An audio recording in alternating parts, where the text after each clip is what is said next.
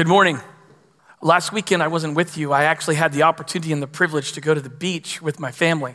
We went to Garden City with my in-laws, and we were able to be there on Sunday. And my father-in-law woke up and said, "Hey, we're going to go to a church together." And I said, "No, I'm going to stay here." And he was spiritual and went to church, and I stayed home and had church with my family. And we just wanted to have like a little devotion on the vacation. And so I got all the kids together. I have 4. And we went out to the stairwell. We were on a 12, 13-story sort of condo, high-rise building. And we went onto the stairwell, and I had all of my kids. I had my mother-in-law, and I had my wife at the bottom of the stairs, probably 10, 12 stairs. And I was up on the platform going up to the top, the other floor. And I was standing there, and I was looking at him, and I said, "I need you to do me a favor. I need you to come to me. I want you to come to me. However, you cannot use the steps and you cannot use the rails to pull yourself up. Who's first?" I got 3 boys and a daughter who's very competitive. And they were like, me. So I called them out one by one, and they said, "Oh, I can try." I think it was Luke. He grabbed onto the rail. I said, "No rails." He said, "Oh, Dad," very frustrated. One of my sons, I think it was Jake, says, "I'm going to jump. You're going to jump up 10 stairs. Go for it, big boy." He got down in his little crouch. He jumped. I think he got 3 stairs. He said, "Oh," really disappointed. And he goes, "Dad, it's impossible." I said, "You're exactly right. It is impossible. You know, it's impossible to come to God on your own. And that's why God came to you in the form of Jesus. You see, Jesus came to you. I walked down the steps. I put each of my kids one at a time on my back, and I carried them up to the platform. I even carried my mother-in-law, 66-year-old mother-in-law, up the steps, and I carried my wife up to the steps. And I asked them a question: what is our lesson for the day? And in unison they said, "We don't come to God, God came to us." And that is the purpose of this table, church. That is the purpose by which we gather. It is the meaning of life. It is the meaning of your marriage. It's the meaning of everything. That God came to us.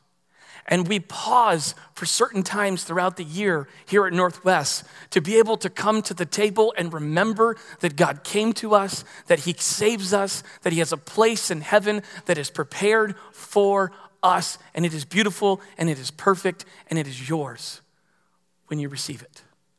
And this table represents a declaration. It represents a declaration that I have a personal relationship with Jesus, that Jesus is the only way, that I've placed my faith in Christ. So as you can see all throughout the auditorium here, we have 2 tables up front, we have 2 tables over here to the side, and we have a table in the back. What it is, it's our privilege, our elders and our deacons this morning, it is our privilege to serve you this morning. Not to pass it out in a very formal way, but we want you to gather around the table and to be served by us. Because we value sharing, and we value connecting, and we value remembering what Jesus did for us, that He came to us, we don't come to Him. And we need these constant reminders because we all have a tendency to forget the most important thing in life. And that is that Jesus died to set us free from our sins. In just a couple minutes, I'm going to pray. But what we want to do is we're going to have some folks that are going to stand around the tables. Like I said, our elders and our deacons. We're going to stand around them. There's going to be music that's playing lightly. There's going to be some verses that are on the screen. And as the Lord leads, we want you to come to a table that's open. We don't want you to make a line down the row or anything like that, but just stay in your seat, and as a table comes open, those that are around you, just come up and allow us to serve communion with you and be able to celebrate the great reminder that Jesus Christ is Lord and that He came to us. There might be some of you in here right now that, you know what, you've not crossed that line of faith. You've not said yes to Jesus. This opportunity, this ordinance here, this act of coming to the table is for those who have placed their faith in Jesus. And maybe you haven't come to that place. yet, because we're praying that you will, then don't feel ashamed by not coming to the table. Maybe you have kids that are with you because our kids are in here this morning, which is a great thing. And parents, will you help those that are the ones serving you to help who is participating or not participating in the act of communion or the celebration of communion? I want you to do that. We want to be able to use this time to reflect on the goodness and greatness of King Jesus. I want to go and I want to pray. We're going to have the music. The guys are going to get around their tables. They can go ahead and make their way there now. And we want to celebrate and we want to remember. As a table comes open, you feel free to come to that table. Maybe folks around you, maybe some other friends. And we just want to celebrate what Jesus has done for us. So let me pray for us right now. God, I'm so grateful that you came to us. I'm grateful, God, that we don't have to come to you, that we can't jump our way to you, we can't work our way to you, that you saw that we needed something and you made it a way. You sent your one and only Son. You sent yourself in human form. That is Jesus. And God, if there is anybody in here right now that does not know you, has not said yes to you, I pray that right now they would say, I repent and I believe in Jesus, and that they would be saved.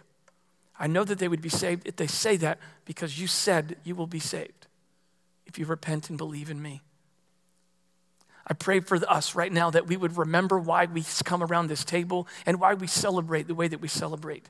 Use this time in our lives to really focus and remember what you did for us and help us never to get over it.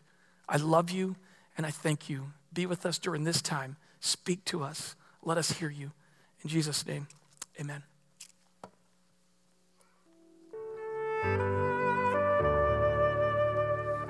Let's pray. Holy God, it is an awesome privilege to be able to come to this table and once again be reminded of how you came to us. We can't jump our way to you. We can't work our way to you. There are not enough good deeds that we can do to get to you. And you knew that, and you made a way. And we thank you for Jesus, and we thank you for this table that reminds us so much and so clearly that we do this all for your good and glory. Thank you again for our church, and may this be an opportunity for us to continually be spurred on to love and good deeds. And we pray all of this in Jesus' name. Amen. There are people all over the world that are not able to do what we just did. Sing, read the Bible, and come to the table. Their lives are at stake to do something like that in public. And that is incredibly foreign to those of us that live here in Cary, North Carolina, Apex, Holly Springs, or wherever you are from. It is incredibly foreign for us to live here and to even go to Starbucks and teach the Bible and listen to sermons and listen to music in our car. And there are people all across the world that we don't know their names, but they're living in fear of their lives because of their belief in Jesus. In 2005, I had the opportunity to go to East Asia.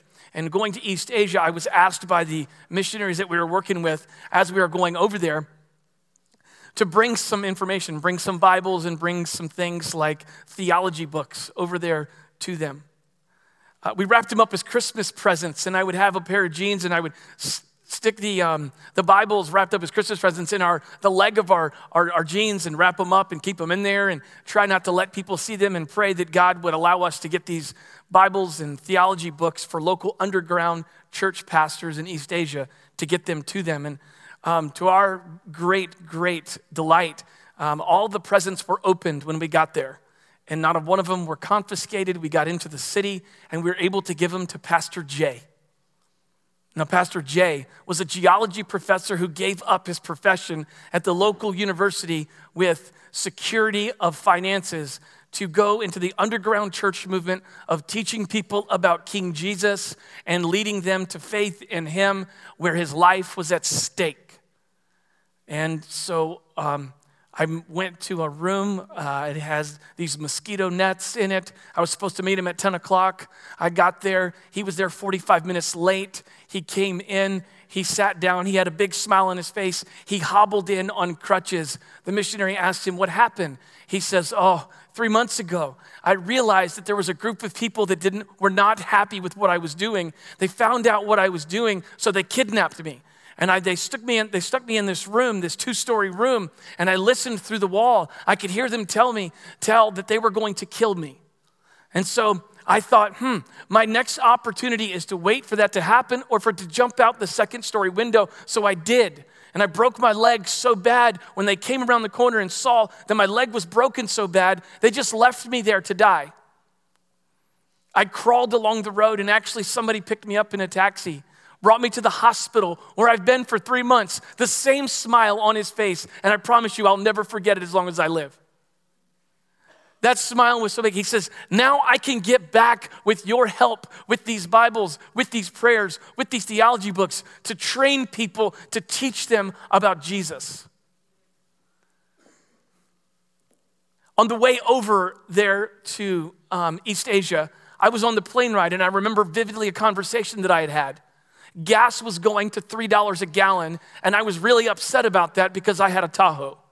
Here is a man looking at me across, fearing for his life because he believes in Jesus. And here I am, this guy from America going, I cannot believe gas is so expensive and I have to put it in my Tahoe.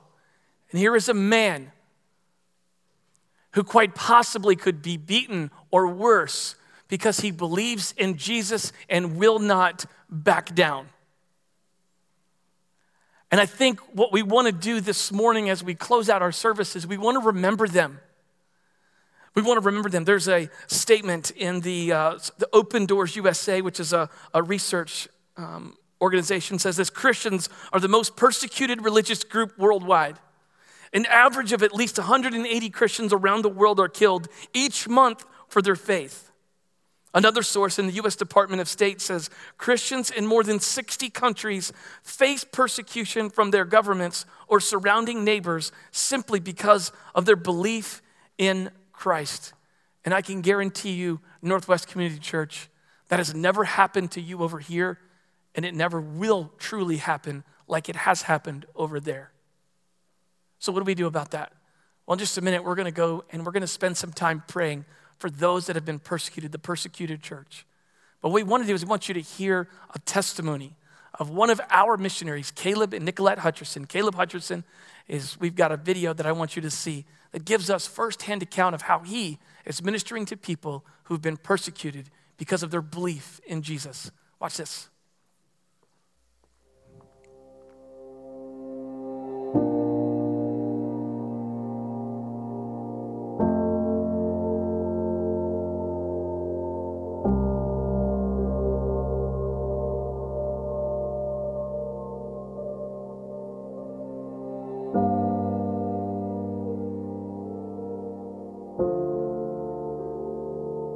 I think for us, really, we see it on a more personal basis.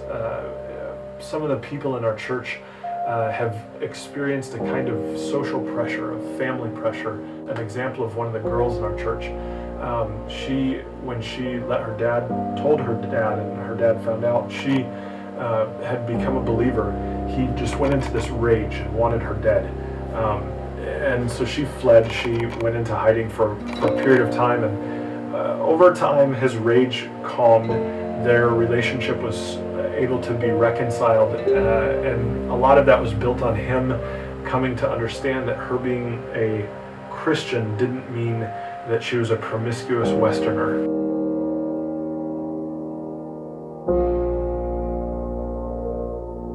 In some ways, the response is about as diverse as there are churches and people. There's a number of people who have fled this ISIS phenomenon, who have left that region, who have gone into exile, who are refugees. Sometimes that can be hard because it creates a lot of hostility in that person towards the community that they've left. That can be really problematic, trying to help them rebuild and reconcile those relationships with their Muslim mom or dad and brothers and sisters. Pray that the church would find perseverance in the midst of suffering that they might end up going through. To not allow the persecutions that Christians experience at the hands of Muslims to be a cause for us to hate Muslims. Jesus said, love your enemies, and this is a call to love, to act in ways that are gracious and forgiving and reconciling towards this other person. so that they might come to know Christ through those actions.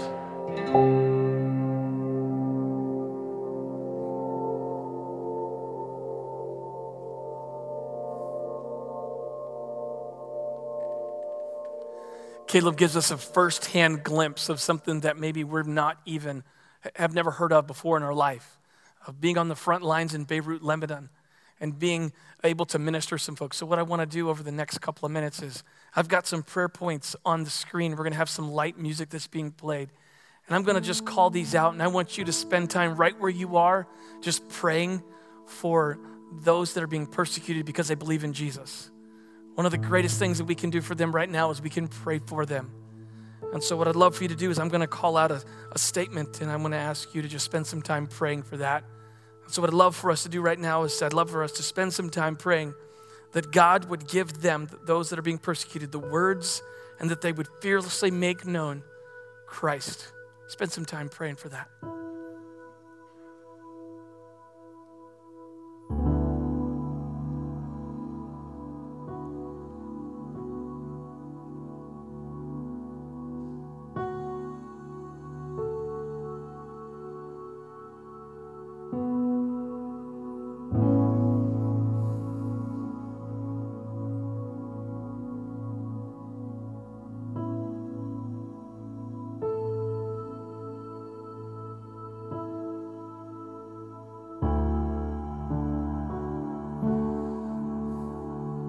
Spend some time praying for the physical protection and deliverance of those being persecuted.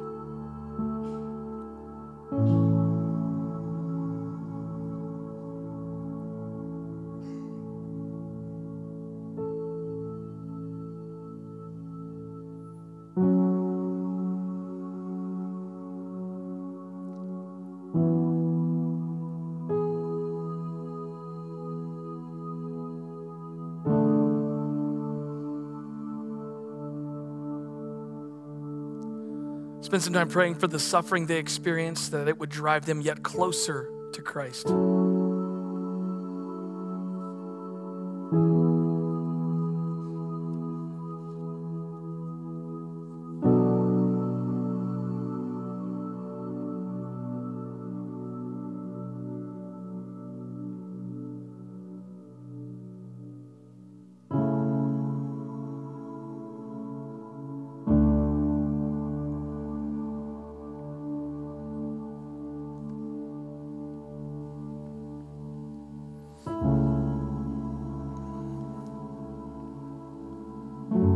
Still praying, let me read this to you. It says, when we pray for those in prison for their faith, we remember that the gospel came to us in letters written from jail. When we plead for those whose churches are burned in Egypt, we remember that our hope isn't in a building religious empires, but in a new Jerusalem we've never seen.